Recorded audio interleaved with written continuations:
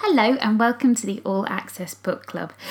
It has been ages since I've recorded a podcast, so I'm really pleased to be coming back to it because writing and recording this week has been such a wonderful mental break. I'm currently writing my dissertation for my midwifery degree and it is driving me nuts, and I still have 6 weeks to go until it's done. But the books are keeping me sane. I can run away to a different world, which is really just a joy. And I've also been doing a lot of yoga, which has really helped get me out of my brain. I highly recommend finding a place near you to go and just do a bit of stretching and listening to some nice music. I will apologise for the sound of cars going by. I am recording this in my bedroom and I also have the dryer on downstairs, so it might be a little bit itty-bitty today, so hopefully it won't be too bad. So the book I'm going to discuss today is Rust and Stardust by T. Greenwood. So why did I choose this book? Honestly, because this was on my TBR and it popped up on Audible basically. The story really intrigued me as it's based on a true event, which was the abduction of Sally Horner in 1948. Morbid, yes, but knowing that Sally Horner was found alive made it feel like it would be less so. So what did I like best about this book? I thought T. Greenwood had obviously researched the Sally Horner case thoroughly and extracted all the information that was available. There was a real sense of suspense with Sally's family following her trail and passing acquaintances becoming suspicious. I kept thinking, is this it? No, okay, is this going to be it when they find her? So T. Greenwood really did well to capture that suspense and had fantastic description of the different things that were happening and the emotions of Sally and all the people around her. What I liked least about this book was how much artistic license T. Greenwood actually took.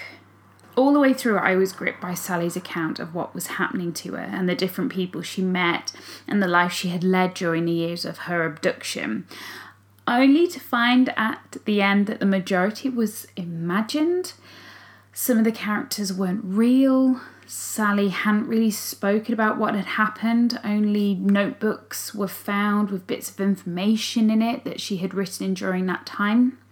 In fact, what was very, very, very, very sad was Sally had actually died a few years after being found in a car accident. I felt for a story that was so embedded in true events, it had been messed around with too much. So I did find that disappointing. And overall, yeah, I was disappointed. I was amazed by the actual story of Sally Horner, but the book was disappointing. T. Greenwood's writing is beautiful and thoughtful, but I would prefer to see the writing in an original story as opposed to a true event that has been sort of messed around with.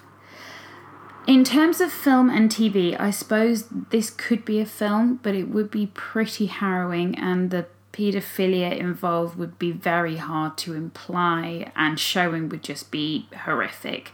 So I think this would make a fantastic documentary, but in terms of film or TV series, I personally wouldn't want to see it made. Compared with other books, I have been listening and reading to some non-fiction books based on real events, and personally for me, I prefer my stories to be written straight and factual. And you'll see from some of the books that I've got coming up that I have really enjoyed that style of writing. So, have you read this book? Did you agree with me? Or did this book bring out any other feelings for you?